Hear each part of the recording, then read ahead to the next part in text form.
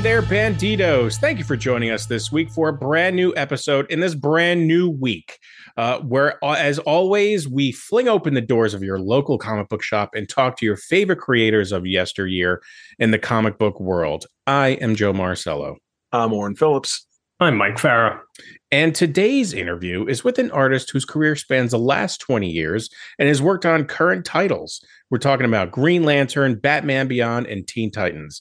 He's one of our neighbors to the north. He's Bernard Chang. Now, I'm a huge fan of Bernard's work. In my opinion, he's a pretty integral part of the New 52, in my opinion. His artwork really stands out. And look, I know the New 52 gets a lot of flack, but there's a fair amount of titles and artwork that really shine through. And his was one of those. And for an old codger like me, I remember his work on Dr. Mirage for Valiant. It was really, I think, a book that was sort of ahead of its time, and his artwork in it was fantastic. I thought it blended so well with the stories, and it's great to hear how he's sort of evolved as an artist from then. We had a great conversation. I love Bernard's work since Dr. Mirage. He kind of took off like a rocket ship with his, one of his first assignments there at Valiant, and then has had a very unique career. I mean, he took a break from comics at some point to join Disney's Imagineering crew, where he was kind of like a concept designer for various attractions and projects that they were doing. Came back to comics, has done a lot in DC, some in Marvel, and now is working on and is in fact completing his 12-issue series called The Monkey Prince, which is introducing a new character to the DC universe. And issue 12 comes out on March 7th, so pick it up. We talk about that first and then get into the rest of his career. So let's get to it. This is Bernard Chang. And we are joined today by a special guest. It is Bernard Chang. Bernard, thanks for coming on. Thanks for having me. So we usually start way back at the beginning in terms of discovering comics, but we'll get to that a little later because you were in the midst of what people who are watching this on YouTube can see is your latest project, which is The Monkey Prince, which, from what I can gather, is a completely brand new character. And I'd love to know, how it came about, how the character came about, how the book came about, and, what's going on up until this point in the story.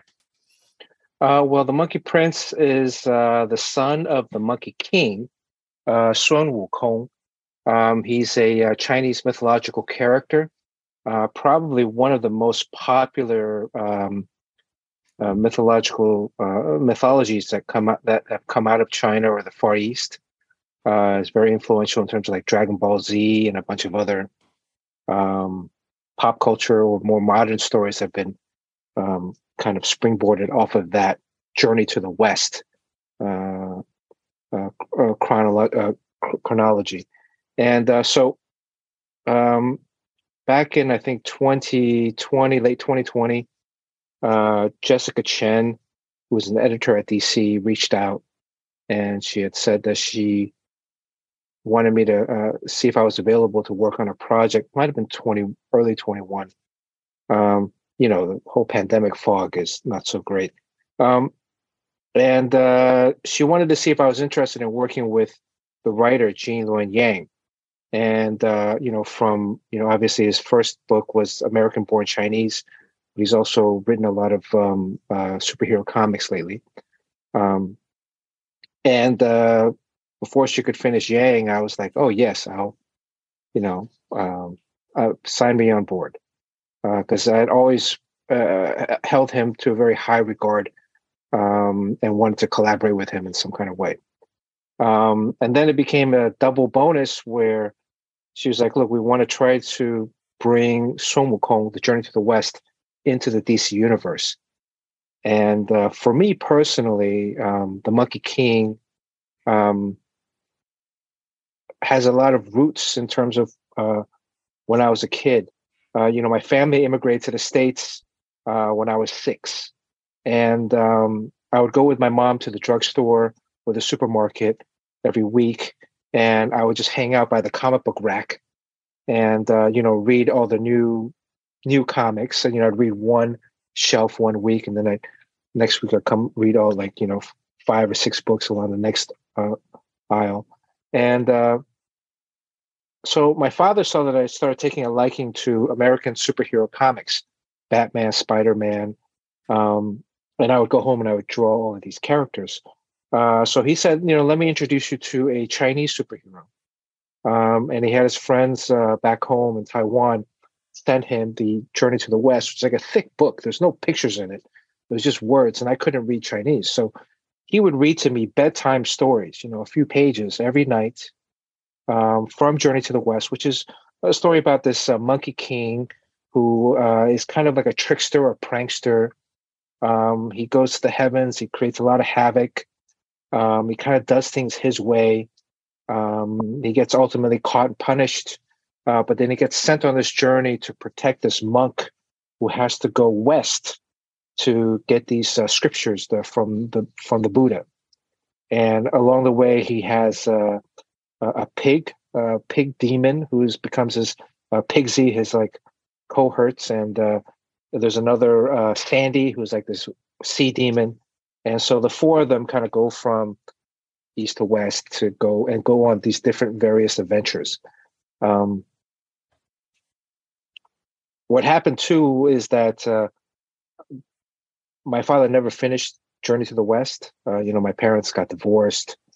And so there was always this open loophole, in my life that although while Monkey King was such a huge favorite of mine, I wasn't able to finish the story because I couldn't read the book.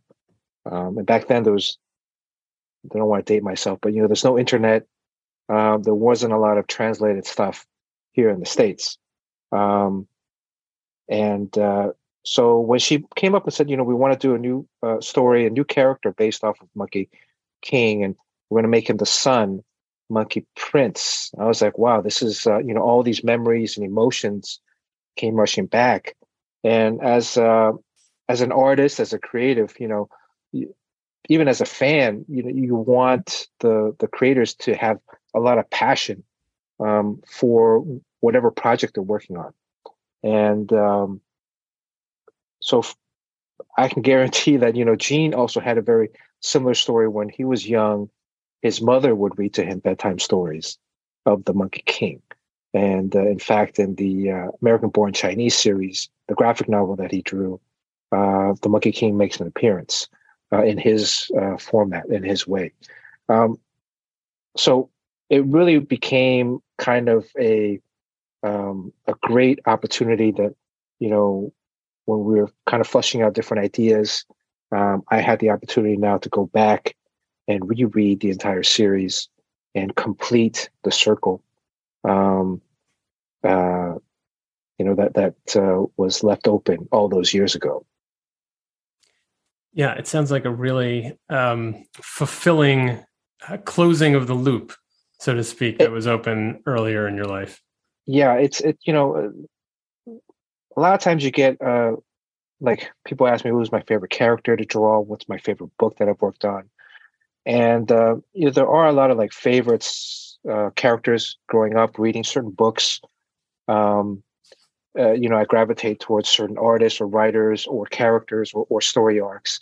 I remember Secret Wars had kind of just come out when I first started seriously collecting comics, going to, it started out as a kid going to drugstores when they had, or newspaper stands when they would have them more readily available. But then I started discovering comic book stores as a result of that. And later on in my teenage years, I started really getting into collecting, going every month, getting a pull list, putting the comics into the bags and boards and, reading them on the table, like just one page at a time. Whereas when I'm young, the books are all like, messed up. And around that time, certain things came out, like Secret Wars came out. And, it was also a very pivotal time, I think, in the comic book industry. How, they had these whole company-wide crossover. So it really, going back to that, so yeah, sorry. I get off on these tangents. Um, but yeah, you get like opportunities to draw certain characters. But this was really from my past, when I was a little kid, and going to sleep every night, dreaming about these stories because there are no images. So I had to formulate all of these adventures in my head. Um, really had a very, very personal stroke. So I'm very grateful, to have had the opportunity and the career or just to have lasted long enough to do something like this in the industry. Were you surprised that this opportunity came up from, of all places, DC? I think a lot of it was the right place at the right time. I think Marvel tried a Monkey King, a Sun Wukong character a few years ago. And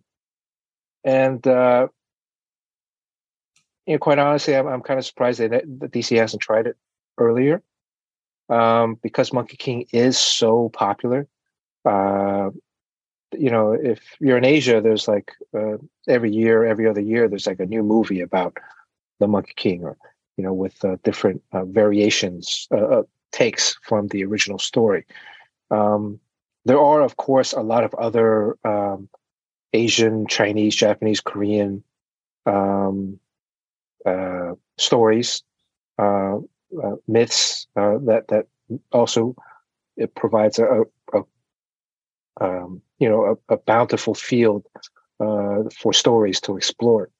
I think in comics we've really explored a lot of like Western, Greek, Roman mythological characters.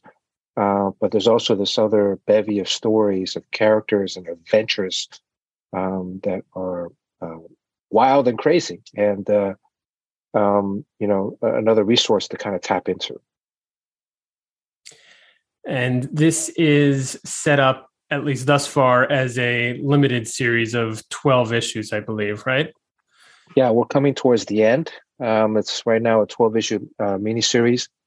The character Monkey Prince also is making a major appearance in the current DC event called Lazarus Planet. Mm-hmm. And some of the villains and characters from the Monkey Prince is kind of affecting the DC universe. And so hopefully, with continued fan support, there'll be more Monkey Prince stories. Gene and I, we actually just met up the last week and a half ago for dinner, and we're like spewing out a lot of ideas or what could be the next adventures of Monkey Prince. This project in itself too has been so collaborative, and I'm so appreciative of working with Gene and Jessica on this, because before even it's a 12 issues, but before every few issues, we'll actually have like a Zoom call, and we'll throw out ideas, and it's been extremely collaborative and very warm in terms of we'll bounce ideas off of each other. What do you think about this? What do you think about that? So it's not just like me in a dark room working, and then they're in it's very much similar to like when I first started back at Valiant. It was a very collaborative effort, because at Valiant back then there was a bullpen, and you would go into the office and I would sit down with Bob Layton, and he would read to me. We'd read the script, the plot over, and we would discuss. He would ask me questions like, "What am I thinking when I'm reading this? Maybe emphasize this aspect of the story or scenes." And so it's really great to be able to work in that kind of fashion. Now that we're on the internet, or we have the internet, and everybody's kind of all spread apart, there are projects where sometimes the writer and the artist rarely ever talk, except for maybe emails, but like physically converse with each other. And so this is a very special project, and I really do hope that the fans that are reading the books, that they really get that energy from the work. in my experience, that kind of energy, the collaborative spirit, really does come through on the page, and you can tell when a team is kind of focused on telling a great story, as opposed to maybe those folks that are phoning it in, or just kind of doing a quick paycheck deal. And it seems like obviously Monkey Prince is really of the former variety, and so I'm hopeful, as other fans are, that this is only the beginning of more and more for that character and those stories. Fingers crossed. Yes, exactly. One more question that came out of your last answer was, because you brought up how some of the characters from Monkey Prince are being drawn into the greater DC universe. Was that a part of the appeal for doing this kind of, classic traditional story that has been told in different forms before, to bring it into the DC universe and have it kind of bump up against some of those other characters and archetypes that have been around for maybe not as long, but certainly decades? Right. I think the Lazarus Planet type level, ultimately, yes, you want to create a character or storylines that have lasting and meaningful impact. But at the same time, we really just started out wanting to explore the character of Marcus, or the Monkey Prince. And then our intent initially was really just to play off of a small handful of noticeable DC characters. In the Festival of Heroes, which is the first appearance, actually it kind of takes place not in the beginning, but towards the middle of the storyline. And, he kind of plays off as Shazam. And so, and then in this arc now, in this 12 issues, the first 4 issues is Batman Robin, where he's in Gotham. Then the family moves to Amnesty Bay, and Monkey Prince actually faces off against Aquaman, Black Manta, and the Trench. And then in this third arc, the family moves to Metropolis. So the reason being that his parents are henchmen. They work for like the various DC villains. The first arc, the parents are working for Penguin, designing and building these machines and weaponry for him. The second arc, after Penguin gets captured, I don't want to give away this ending, but they have to find a job, and they move to Amnesty Bay because Black Manta's hired them to initially work on this ship, underwater vessel. So I think it's great that Monkey Prince is given the opportunity to kind of play in a bigger field. And at the same time, as we continue to develop his character, basically it's a teenage kid, just finding out that his father was the legendary Monkey King, and that he's kind of been bullied around. He's kind of moving from city to city, really having a difficult time fitting in everywhere he goes. But then now discovering that he has these powers. What does he do with them? Is he able to control them? Those are somewhat similar types of story points found in a lot of teenage superhero stories. But along with this comes the history of the Monkey King.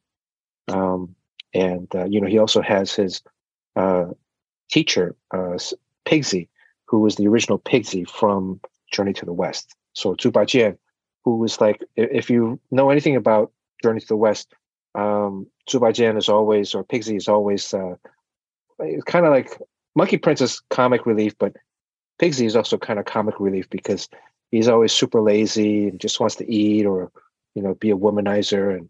And now he's like years, hundreds of years later, thrusted into the role of being the mentor. So I think there's very interesting dynamics going on in that relationship. So, yeah, seems like endless potential for these characters, and their place in the DC and even beyond the DC universe. But at this point, I want to kind of rewind to sort of the beginning. I mean, you did tell us a bit about how you first discovered comics, sort of with your mom, these racks. But fast forwarding to your, breaking in professionally, which you've already also somewhat touched on. And Bob Layton had a similar story about, sort of the collaborative nature of you two, particularly at Valiant. But what did it feel like to sort of break in at Valiant? Because it was, a very interesting moment in time in the industry, and this was not one of the big two that everybody sort of knew about at the time, and yet you really kind of immediately made your mark. What was that environment like at Valiant? Okay, so I was 20 years old. I was going to college at Pratt Institute in New York City.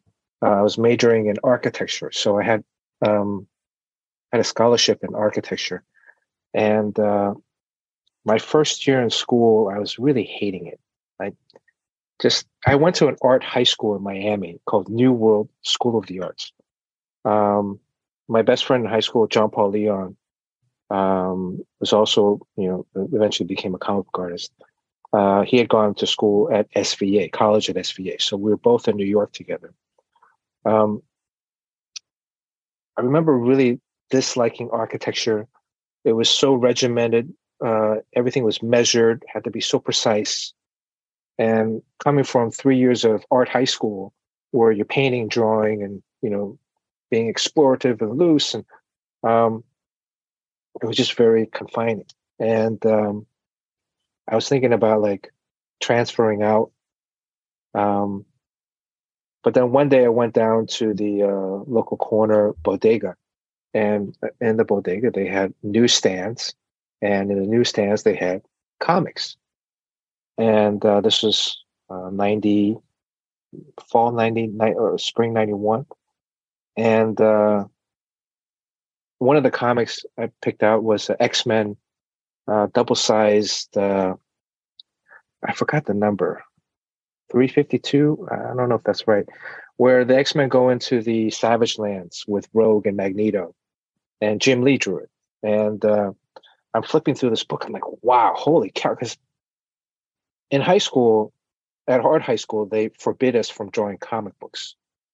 JP and I still drew comics on the side, but we also kind of shifted, and I kind of stopped collecting as heavily as I used to. And so I wasn't really going to the comic book store as much anymore.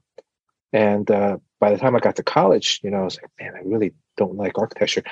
I found this comic book and I'm like, holy cow. I remember this guy, Jim Lee, because I remember picking up that Alpha Flight book, or getting the Alpha Flight, Marvel used to do mail shipments. So I would get comic books in the mail, and I would go to the comic book store once a month to pick up other special books. And I remember his Alpha Flight book being like, wow, this is amazing. And then I'm like, oh, this is the same guy that drew the Alpha Flight book. And this stuff is,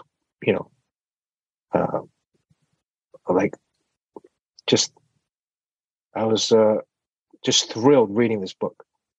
I will say also at the same time, you never really saw what the comic book artists look like. Very rare. Down in Miami, every now and then there was a comic book store I went to that had a signing. I got to meet Jim Beatty and Mike Zeck. They came down to promote the Secret Wars, and but some of the artists, they weren't they were older, and around that time in New York, I think the Rob Liefeld commercial came out, where he was selling Levi's, and I'm like, holy cow, this is a young, hip guy drawing comics. Right? I always thought it was this, old, scruffy, which is kind of what I am now, right? With the beard and big belly and sitting there in the room drawing. And was like, oh, I'm in New York City. Marvel Comics and DC Comics are both in New York City. Why not try to get a side job, drawing an issue here or there, and maybe that'll like fulfill like my urge to be, drawing or creatively drawing, and make this kind of New York experience work out. Part of me wanted to transfer, but part of me also didn't want to transfer because I made the basketball team at Pratt. And that was like also one of my goals, is like to play college basketball. So I just started asking around campus, friends, hey, do you know anybody that's interning at Marvel? Do you know anybody that's interning at DC or working at Marvel or DC? How do I break in? Meanwhile, John's at SVA. At SVA, there's a whole group of kids over there that are already tapped into the comics scene. So at Pratt, I met this kid named Mike Thomas. And Mike, he was at the time, I think, interning, but he was also doing some colors for Marvel. So I knocked on his dorm room door, and I'm like, hey, Mike, can you get me like a plot or a script to work from? And he's like, oh, okay, all right. And I come back a week or two later, and Mike hands me like this Captain America script, a plot. Back then, I say script now. Back then, it was all plots. And he's like, "Here you go." So I went and I started doing some pages from that. John Paul, at the same time, we would hang out. I'd be like, "Hey, John, I got this Captain America plot." So we were like going back and forth. And eventually, John's group at SVA, they had a group called the Bad Boy Studio that was run by Michael Davis. Michael Davis was a comic book artist. He's also one of the original founders of Milestone Media. And so Michael Davis would have a class at his home once a week where he would like just talk about stories of comics, comic book stories, like not like superhero stories, but like personality stories or business of stories. Yeah. And what Mike really taught was the business of comics, right? So Mike was like, look, you got to have 6 to 8 pages of storytelling. Get rid of this full-page splash stuff or just splash page. Just get rid of this non-storytelling material. Put it together, portfolio, be presentable. Have copies of everything with your name, address, and phone number on every page. Really began to shift in my head this notion of this can actually be a real thing. He's like, all these kids that go into Marvel DC looking for work, they're in a t-shirt, sneakers, and jeans, right? They're not respecting the craft. So a lot of those things, ring true, right? Look, when you're applying as a kid, especially if you're 19, 20, I was 20 at the time, 21, this is a job. This is a career. You have to address it and treat it as such, with respect. So Michael said to John and I, come out to San Diego Comic-Con 1992. He'll take us around to all of his contacts and have your portfolio ready. So John Paul and I, we saved up our money. We flew out that summer. Comic-Con's in August. Back then it was in August. And Michael took us to all of his contacts. On the very last day, it was Sunday. And back then it was only 2 or 3 days. On Sunday, right before we were going to head out to the airport, there's a booth right by the last doorway. It's Hall A. If you hear the squeaks in the back, it's my birds. I'm like, John, let's show our portfolio to these guys. It was Valiant Comics, and at that San Diego Comic-Con 1992, Unity had just come out that summer. There was a big buzz in the entire convention center. I didn't know what Valiant was at the time. I was just starting to getting back into comics. I knew Marvel DC, and that's what we were shooting for. And we had actually been offered. Michael was going to start Milestone. They're going to launch later in the fall. They had 4 books. One of the books being Static. So Michael had said, "Look, it's either going to be me or John Paul. Are going to be the 2 guys that they're considering drawing Static. So one of us was going to have work coming out of this show, but we didn't know, and so we still wanted to try to get as much out of this opportunity as possible. So we just waited in line, and Bob and Barry Windsor-Smith were there looking at portfolios.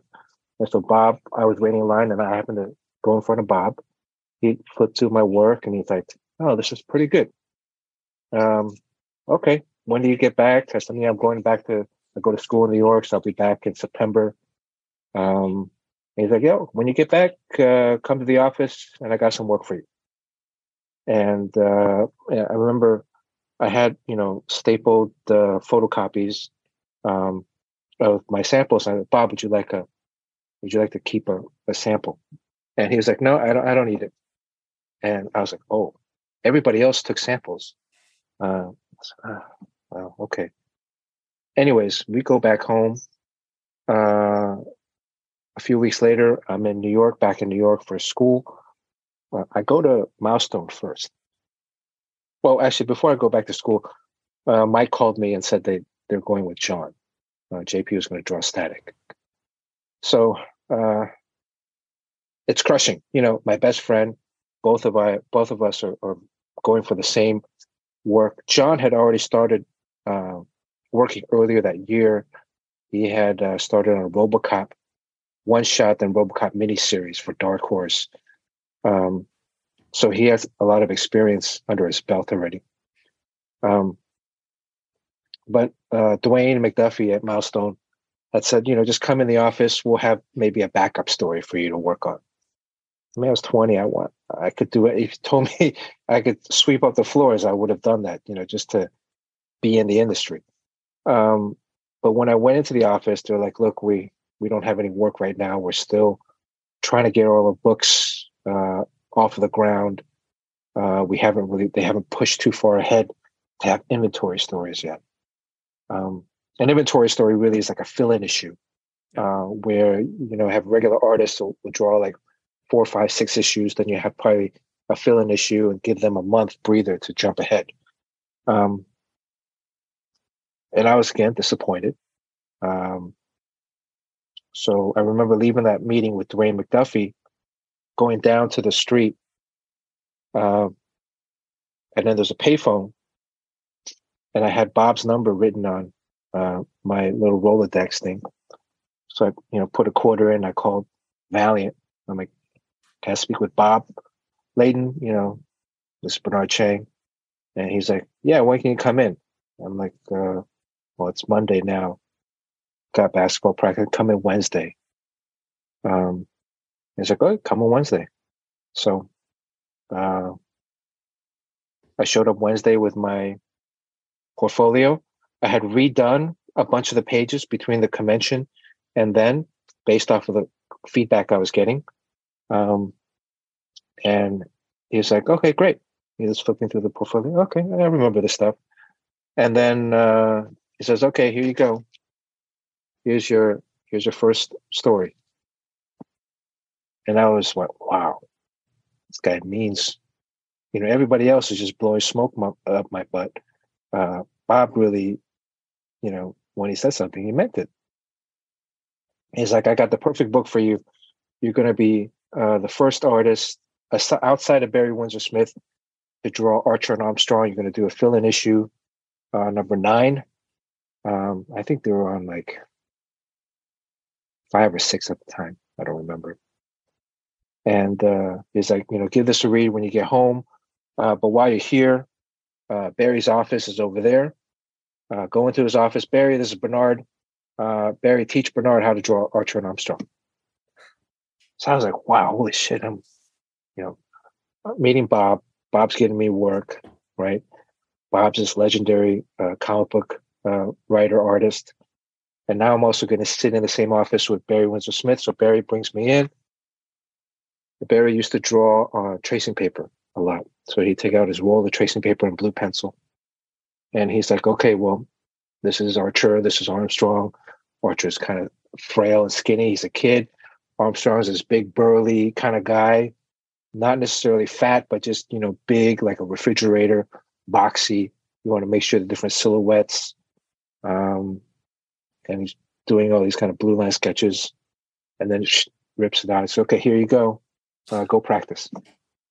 So I'm holding this original Barry Windsor Smith page, and I'm like, I hand it back to him, like, could you sign this, please?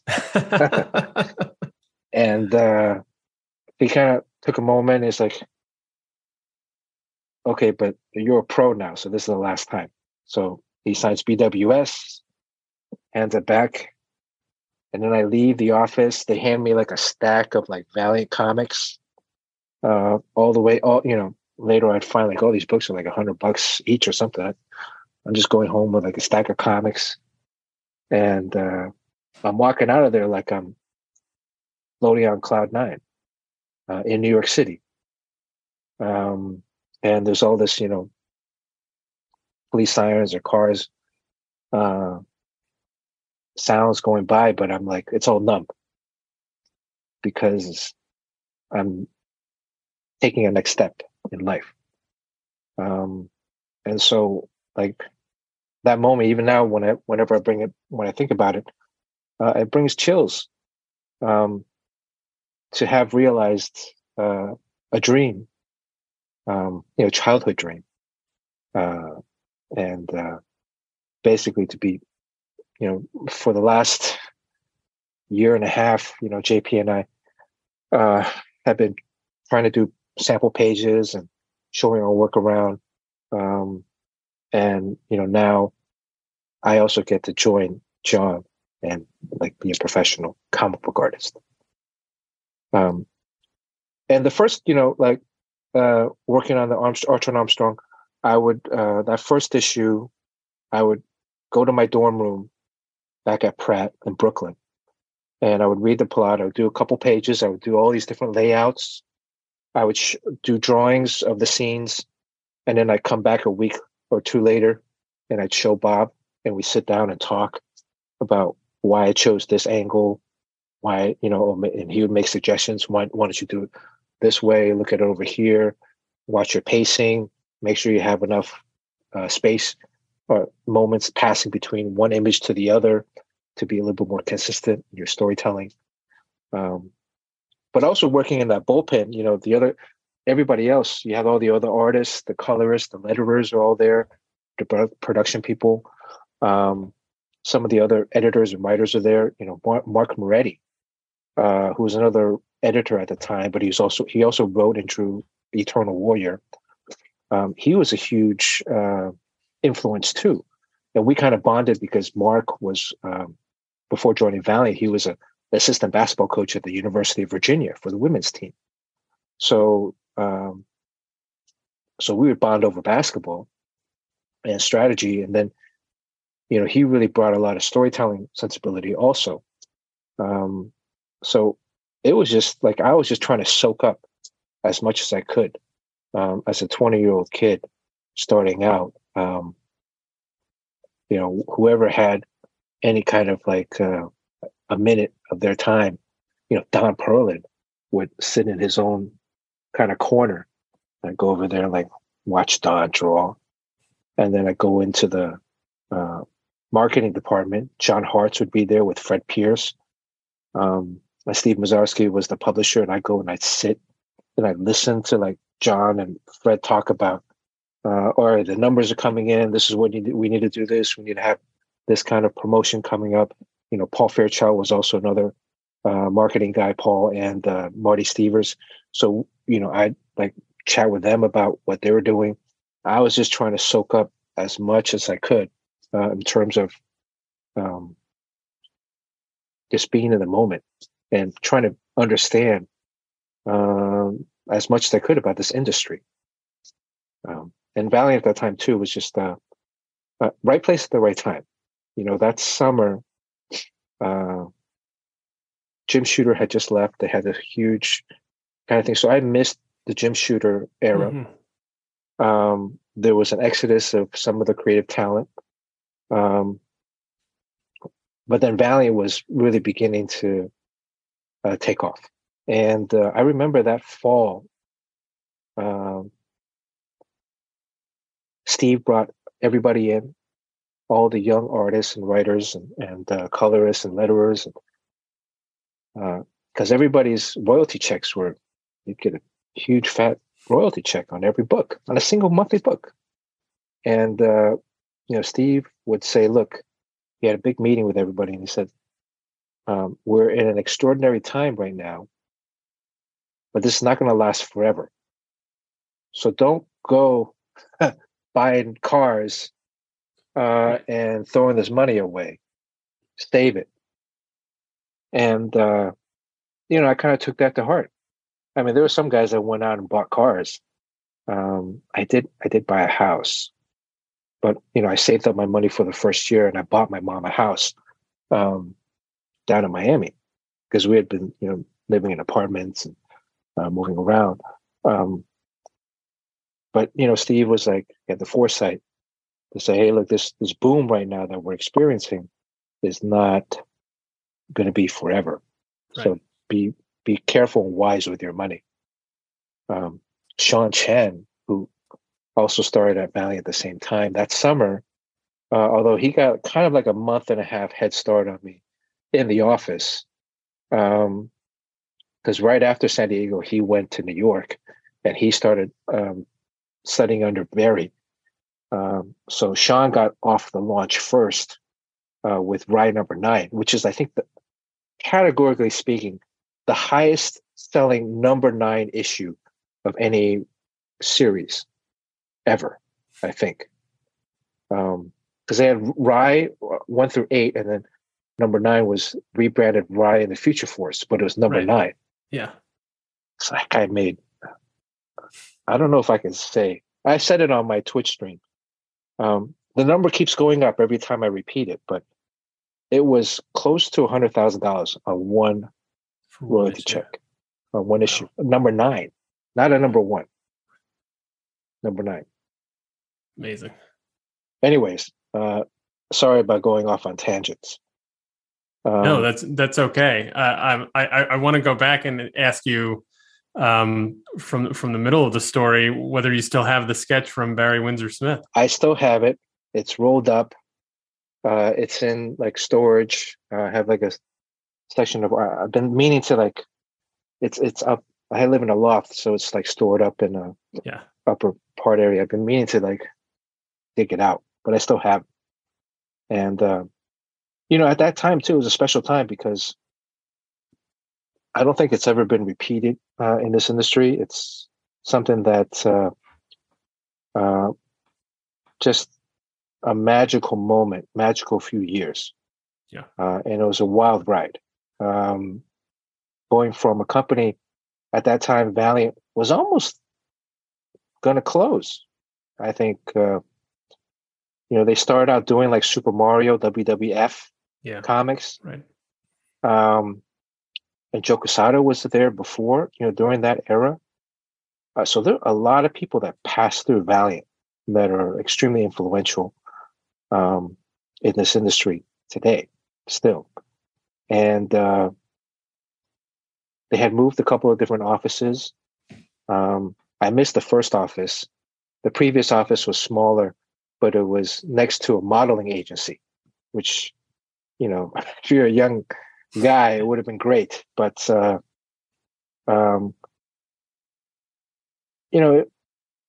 lot of the artists, the writers, especially during the summer, I mean, between the fall and the spring, because I was still going to school, I would only go into the office to drop off work and to meet with Bob to talk about the scripts, plots. But then during the summer, I would stay in New York City during the summer and go in and work in the office. It was just a really fun experience because there was a really, I guess, the camaraderie that you develop, right, with this group of misfits, these guys from all over the place, and they're all kind of like, I mean, I was the youngest guy. I was like the same age as the interns, but they were all kind of like similar age, and we'd pull pranks on each other, things like that. I don't think we're ever going to get back to a stage where there's going to be a bullpen for a comic book company. It's just that I don't know if it's probably too costly to have that kind of overhead. But so, Marvel used to have a bullpen, and it was great because you can see day by day, week by week, an actual book being made. Yeah. Right. I'd watch over there, Tony Bedard's writing the plot, and then I'd see over here, Paris Collins is drawing it, and then I'd say Andrew Wendel's inking it, and then Jade is lettering it, and then it's being prepped in the production over there with Darren Sanchez, and so, and then it's a couple of weeks later, it's in the stores. Yeah. So you're not going to get that today, and I think a lot of comic book artists or writers probably will not experience that if they're getting into the industry now, seeing all the little things step by step, but also some of the, because of the bullpen, last minute, hey, we need to redraw this scene because we're changing this continuity, so we have to redraw this or recolor this, and so somebody will jump on it. Okay, I got it. I'll pencil it in. Somebody will ink it. Maurice will come in and finish the colors, and then they'll cut it out and then put it on the make ready and then ship it off to the printer. So, yeah, that sort of atmosphere is unfortunately probably gone as of now. I mean, we hear the stories of, this is the first time I'm hearing about Valiant's bullpen, but definitely the Marvel bullpen. And what, we hear a lot of stories about CrossGen and sort of that studio atmosphere and having kind of the collaborative shoulder to shoulder writers, artists, colorists, everybody kind of under the same roof. And it seems like, unfortunately, a bygone era, but it produced such great comics. Yeah. There was a period of time that Steve gave me the keys to the office because I would go to class during the day. I was like, Steve, can I come into the office at night and work overnight? And then, then I'll go home and sleep in the morning and go to my class. So he was like, okay. So I would go into the Valiant offices at night, and there's nobody there. And it's pitch black, and I'm just sitting there working. And then in the morning, Scott from production would come in, and he would turn on Howard Stern, and that would be like my signal to go home and sleep. And that was like, yeah. So there's a lot of like, moments and memory. CrossGen had its own kind of bullpen, but it was also in Florida, where the weather was much nicer. New York is it's like brutal, especially in the wintertime. In the summer, it's hot as, it's pretty hot in the summer. And it's pretty cold in the winter. But it's also dynamic. In Valiant, we were up at like 13th, 14th floor. So you can see a lot of the city. Yep. You can hear a lot of stuff going on. And as you're drawing, you can almost imagine seeing the heroes jumping from rooftop or flying across the skyline. So yeah, it was fun. It sounds like that. And, one title I think that you were very well known for, and you got to launch a book there, right? Which is an opportunity that a young artist doesn't always get, which was Dr. Mirage. And you got such great feedback from that, and I'll just pile on to that as well to say that really stood out in terms of its in terms of its story, but the art seemed in keeping with Valiant, but also kind of a leveled up version. And I think I and other fans sort of recognized that this was kind of sort of peak Valiant when you were on that book. And what did you think when you were pitched that and really doing those stories, which were very unique, I'd say, among a lot of the superhero fare that was coming out at the time? Yeah, I just can't again express to you how fortunate and lucky I've been. So as I'm working on the Archer and Armstrong fill-in issue, halfway through, I'm about like 10 pages in, I go in one day to drop off some pencils. Bob pulls me on the side, and he has a big grin on his face, and he's like, "I got some good news for you. And we're going to launch. We're planning on launching a new book." Back then, I think Valiant had six or eight titles, or maybe 6 books only. Solar, Magnus, right. Exo, Harbinger, Hardcore had just come out. And so he's like, "We're going to launch a new book. We don't know really what it is right now. We're still working it out. How would you like to be the regular artist?" So I was like, wow, okay. A monthly book, that's kind of what I'm doing now. 30 years later, monthly book, a book a month. Here I'm thinking like, okay, I still got 2.5 years of school left. I don't want to drop out, because I'm on a full ride. If I leave, I don't think I'm going to go back. I like playing basketball every day. I don't know if I'm going to go draw for anyone else, right? So I said to Bob, "Bob, I'll draw this book on one contingency." He's like, "What is that?" He's like, "If you make the lead an Asian American male who's not a fighter, a lover, not a fighter." Growing up in the U.S., there's not a lot of Asian representation, especially at that time.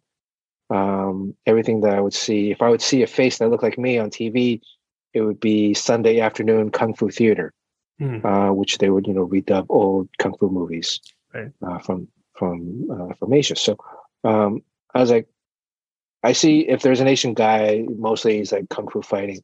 Can we do something that's a little bit more authentic? And we can also set it in Miami. I'm from Miami. Most heroes are in New York. I can bring a little bit more authenticity to this character, provide a background. So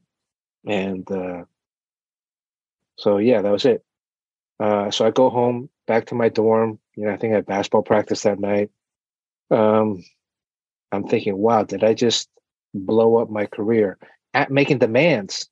I'm 20 years old. I'm making demands already. I haven't even finished my first book. So I go back a week later to drop off more pages. Bob pulls me into his office and he's like, "All right, you got your book. We'll figure it out, but you got your book." So I was like, wow, this is amazing.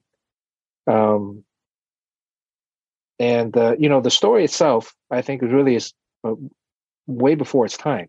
Mm-hmm. I think that if the book came out today, I think it would be extremely popular, especially from Bob's point of view, where it's a superhero couple, but really talks a lot about marriage and love and relationships, and how they kind of battle that along with bad guys. And some of the stuff when I was younger, I really didn't. Some of the stuff I really wasn't as well keen on. But now, as I but Mulder, thinking back on a lot of those stories, it's like, wow, those are pretty impactful. And again, working with Bob, he would go in, he'd have the plot for me. We'd sit down, we'd go over the story, we'd go over different things. He'll come back, okay, this last issue, maybe draw this character a little bit. It's a little, looking this way, you're looking, so he really guided me along. And I don't even know if that opportunity too is really available these days. The industry as such, they're really trying to get guys that kind of plug and play. And there's not a lot of mentorships happening or guiding. And you mentioned that, there's this Valiant style. For me as an artist, I never really emulated a single artist growing up in terms of my drawing style. I liked a lot of different guys, but I kind of just drew how I saw things. There are guys that kind of get into the industry being, let's say clones, but like mimicking a particular popular style. And there's nothing wrong with that. I just kind of drew how I drew based off of my, studying, through high school and college. But Bob really helped guide me along. It challenged me to think about story over just drawing fancy poses. Because ultimately, comics, the craft of comic books or comic book artists is storytelling. And you want to be able to evoke emotion. You want to be able to get the reader invested. It's not just about drawing something that looks pretty. You have to tell a story. And so I think that's probably what a lot of sometimes you have to sacrifice like a really nice big pose for something a little bit more subtle, because that's what the moment calls for. And I actually really find some of my favorite pages or sequences that I've done throughout my career are some of the more quiet ones, where there's a lot more acting, there's a lot more story, there's a lot more movement going on in the pages, as opposed to big splash pages of people fighting and punching and kicking. Yeah, that makes a lot of sense. I would imagine those can be sometimes more fulfilling, especially, when your sort of action dominates. Sometimes it's good to have a break from that and actually, show you can get probably more emotion across in those sort of smaller, if you will, scenes. I do think also, like, because a lot of the inkers are trained by Bob too at Valiant, so there's a lot of brush work, and a lot of the colors are all very similar. They swap between books. That might add to the kind of a cohesive style, overall cohesive style of the line. But yeah, if you looked at the pencils, I mean, they're very different. A lot of the artists are very different back then at Valiant. Yeah. Well, I'd love to, we've been going for a while, and I'd love to get to more comics questions, but I have to ask you about a piece of your biography or resume that just jumps out, which is your time at Disney Imagineering. Mm-hmm. And I'd love to know what a blue sky concept designer does, and then, what your experience was like there, as opposed to maybe your comic experience. Was it totally different, or were there little things that kind of overlapped or were similar? The one overlapping similarity in both both careers were the overall attention and focus on story. When you go to Disney, when you go to a Disney ride, It's not just you get on a ride and ooh wow, so you're thrilled, and then you get off of the ride. Um, there's story involved. So let's say, for example, when was the last time you were at Disneyland or Disney World? A few years ago, probably about Do you have a 4 favorite years. ride? I always liked as a kid Peter Pan. Okay. So Peter Pan, oh, you kind of know what Peter Pan is before you get on it, maybe a little bit. Yeah. Yeah. But there's things about the queue space where you're waiting in line, Mm-hmm. and then the ride itself also tells a story. I think the Peter Pan, you're kind of moving through, I don't remember that much. You're almost like floating in the city, right? At one point. Yeah, I think you're flying with Peter Pan and Wendy Right. and over to Yeah. Neverland. Yeah. I like to use the analogy or the example of the Indiana Jones ride. Have you been on that one? I'm not sure if I've been on the ride. I remember seeing the stunt spectacular at some point. Oh, Is that there's the a same stunt thing? spectacular. Yeah, there's a Yeah. stunt spectacular, but there's also a ride itself. Um, and or even Space Mountain. You've been on Space Mountain, Yes. right? Yep. Okay. So Space Mountain, it's a roller coaster. Um, it's an indoor roller coaster, and it's kind of a ride through space. Um, but there's kind of like a very small story along that with that. And as you're waiting in the queue space, you're entering a space station already. So you're surrounded by like, you're in this high-tech tunnel. You can hear like launch time, T minus 2 minutes and counting. And so once you enter that space, we're trying to bring the guest into an experience and into a particular story narrative, to take them outside from their whatever stress or problems that they have outside of the real world and bring them into this imaginary space. And so everything you see, everything you hear, everything you smell, everything you feel reinforces that story.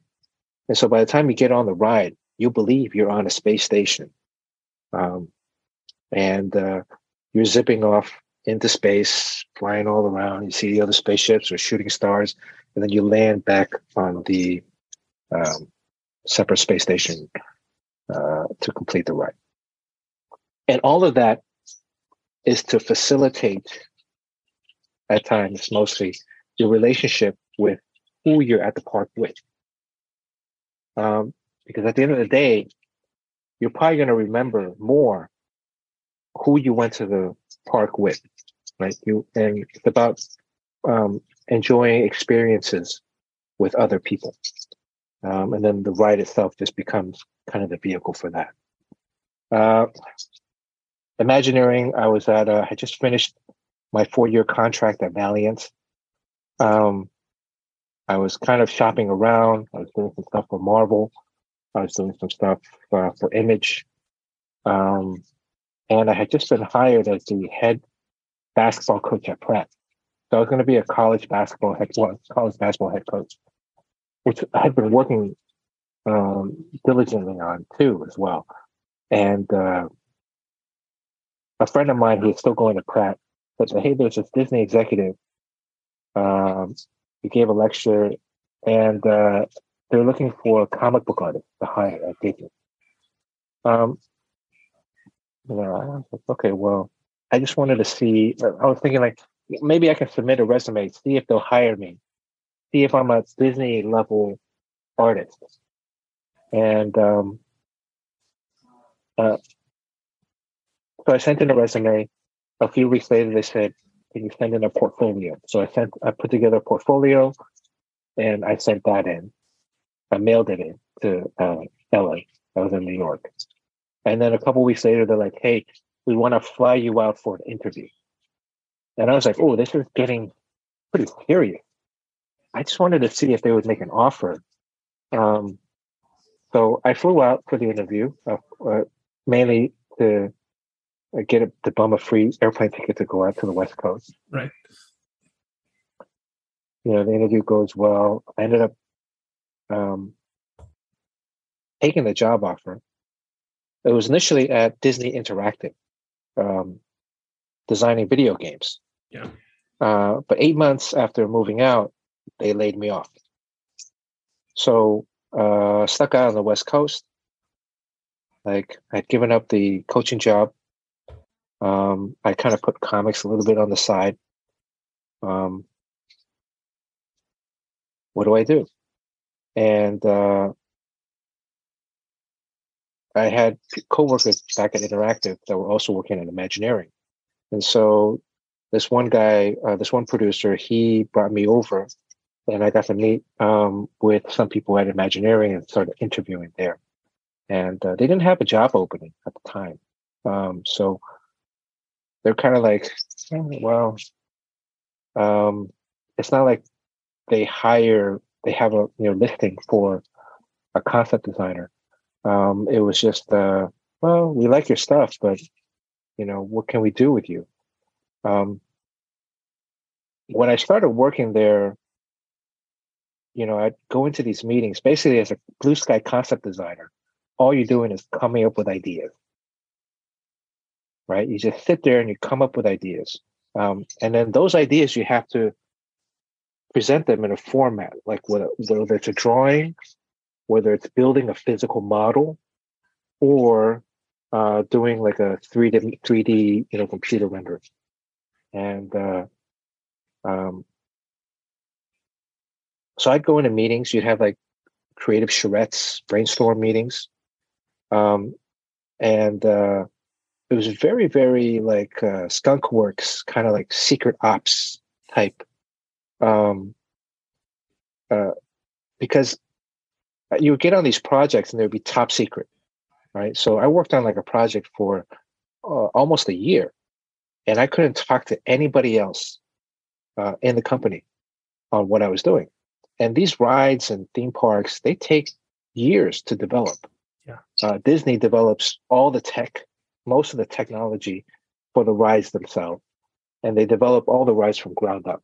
So the difference between like Disney and Six Flags or something is that, there are companies that build roller coasters, right? So Six Flags would go to like a company that builds roller coasters, and, they'll order off of the shelf, this super roller coaster that they super fast one, and we'll paint it green and then call it the Hulk.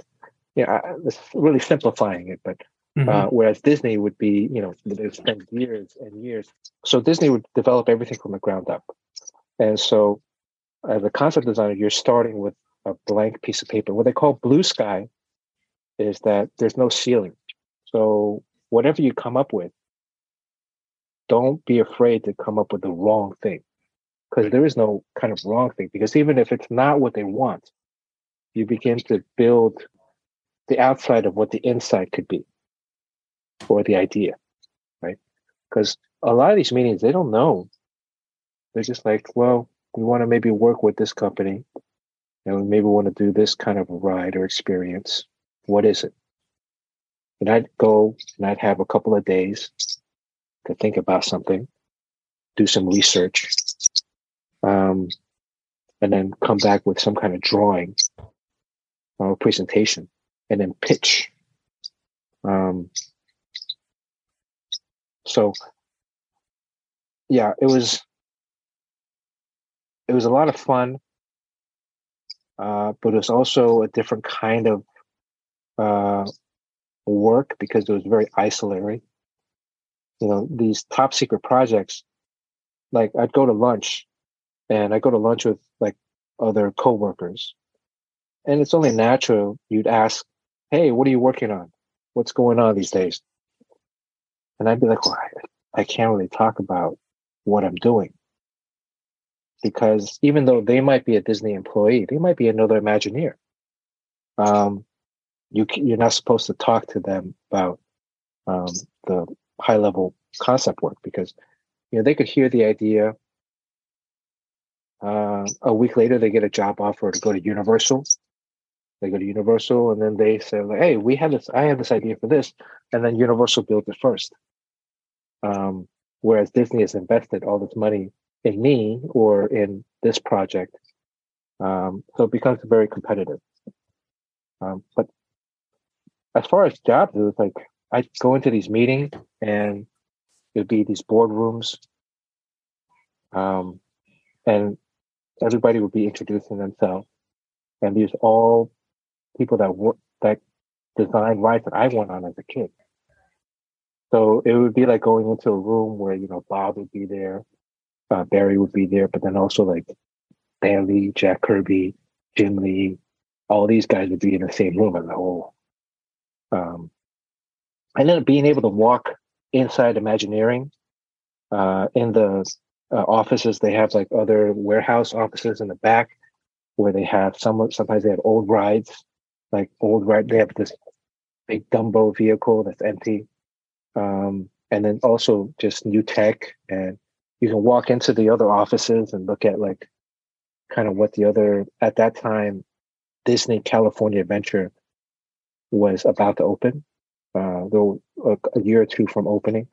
And so you can really begin to see like all the different stages of how a ride or a park itself gets developed, all the different variations, from initial very early concept to finished build. Sounds absolutely fascinating, and something that I would imagine not a lot of others, if any, have any other comic artists have sort of experience. But yeah, I mean, it was also an office, so I had my own office with a door.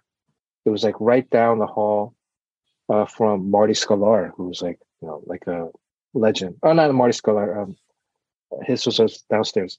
But so it was also kind of different from like Valiant. Valiant was like bullpen, right? At Disney, I had my own office, and it was much more like a 9 to 5, right? Whereas as a comic book artist, you kind of set your own hours. So a lot of times I'd like to work overnight. But there at Disney, they want you there during the day. So, and it's a corporation. So really, you get to experience corporate life. At Disney, I mean, I had a great time there. The company is so big. They have their own bank for employees. They have their own sports league for employees. Oh, there was like an internal Disney basketball league, and there was an internal Disney softball league. So it was a lot of fun. Amazing. Well, Bernard, we've gone through a lot, and I still have a bunch of questions, and I hope you'll come back sometime. But in the meantime, I'd love to know if there's any. We know you're doing, Monkey Prince. You have a couple more issues to go on that. Anything else fans could look forward to, or are things kind of under wraps for now? I know sometimes you can't talk about upcoming projects. There's some stuff I can't talk about. I mean, I have a Twitch stream with Sean Chen and Jerry Ma, who's also a comic book artist. And we do that every Tuesday. It's on Twitch and YouTube. You can watch it for free. Where I do a drawing, and then we talk about, some of these old stories or topics that are happening in comic books every week. And so that's going on right now. But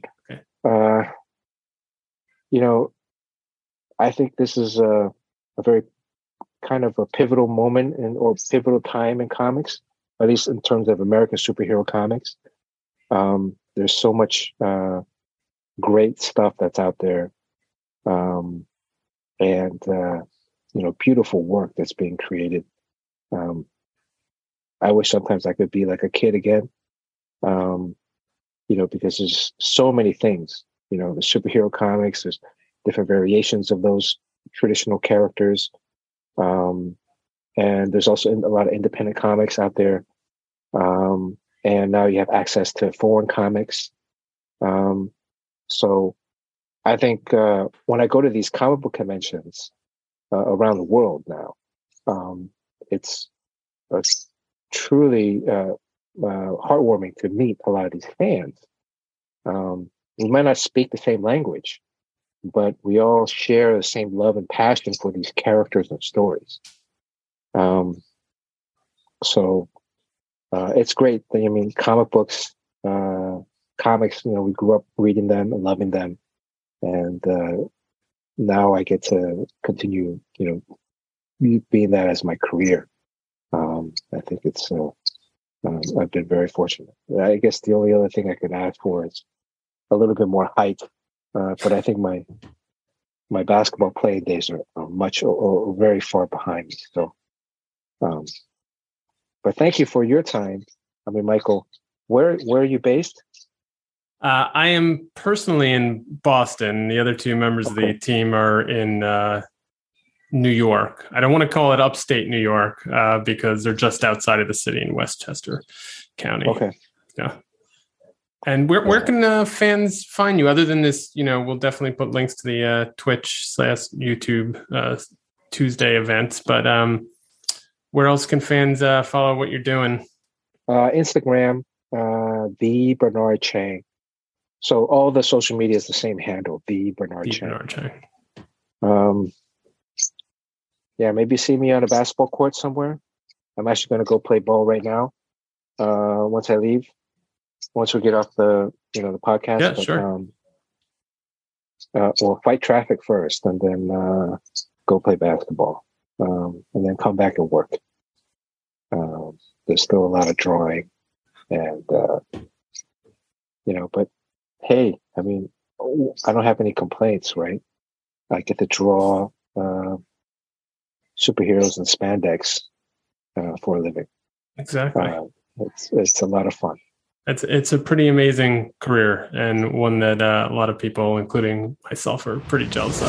Hey, welcome back. And I think we need to address the fact that this was a mainly Mike episode. Mike on the mic? Mike on the mic. I'm sorry. Where we decided to go with that? I think that's what we're going for. Mike on the mic. The branding's still a little fuzzy. Yeah. We're working through it. We'll get there. Either way, it was a great episode. I loved hearing about Bernard's work. Look, anyone that can go from comics to Disney and back again, I guess, is just pretty damn cool. So, Mike, as always, great job. Yeah, I agree. Mike did a bang-up job, and it's so cool to have Bernard on. And I mean, he's genuinely, in every aspect of the word, an artist, whether it's comics or, you said the engineering and other projects he's worked on. His work and his creativity has really made so many wonderful things happen. I was very impressed by all of the stories that Bernard brought to the table, including those early Valiant years, how he broke into the business. And then he also, one thing we didn't touch on in these intros and outros is his work on book design and album design as well. So he's got that in his back pocket. So kind of a multi-talented individual. Would love to have him back, hear more about what he's working on. But again, pick up that 12th issue of The Monkey Prince when it comes out. And we appreciate your listening. We appreciate your views. And please remember to rate, review, and subscribe. And we will see you next time.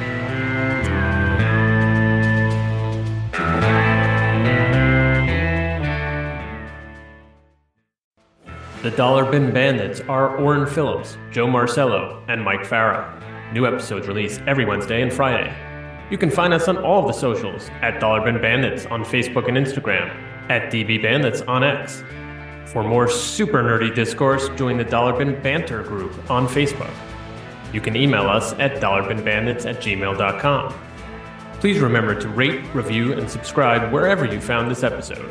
It's the easiest and most helpful way to grow the show. Looking for merch? Search us up on TeePublic. And if you want to support what we do, smash that support button on our website, dollarbinbandits.buzzsprout.com. Thank you to Sean McMillan for our graphics and Pat McGrath for our logo. Thank you to our friends at Tomorrow is Publishing, TWOMORROWS.com. And thank you all for listening. Until next time, Banditos.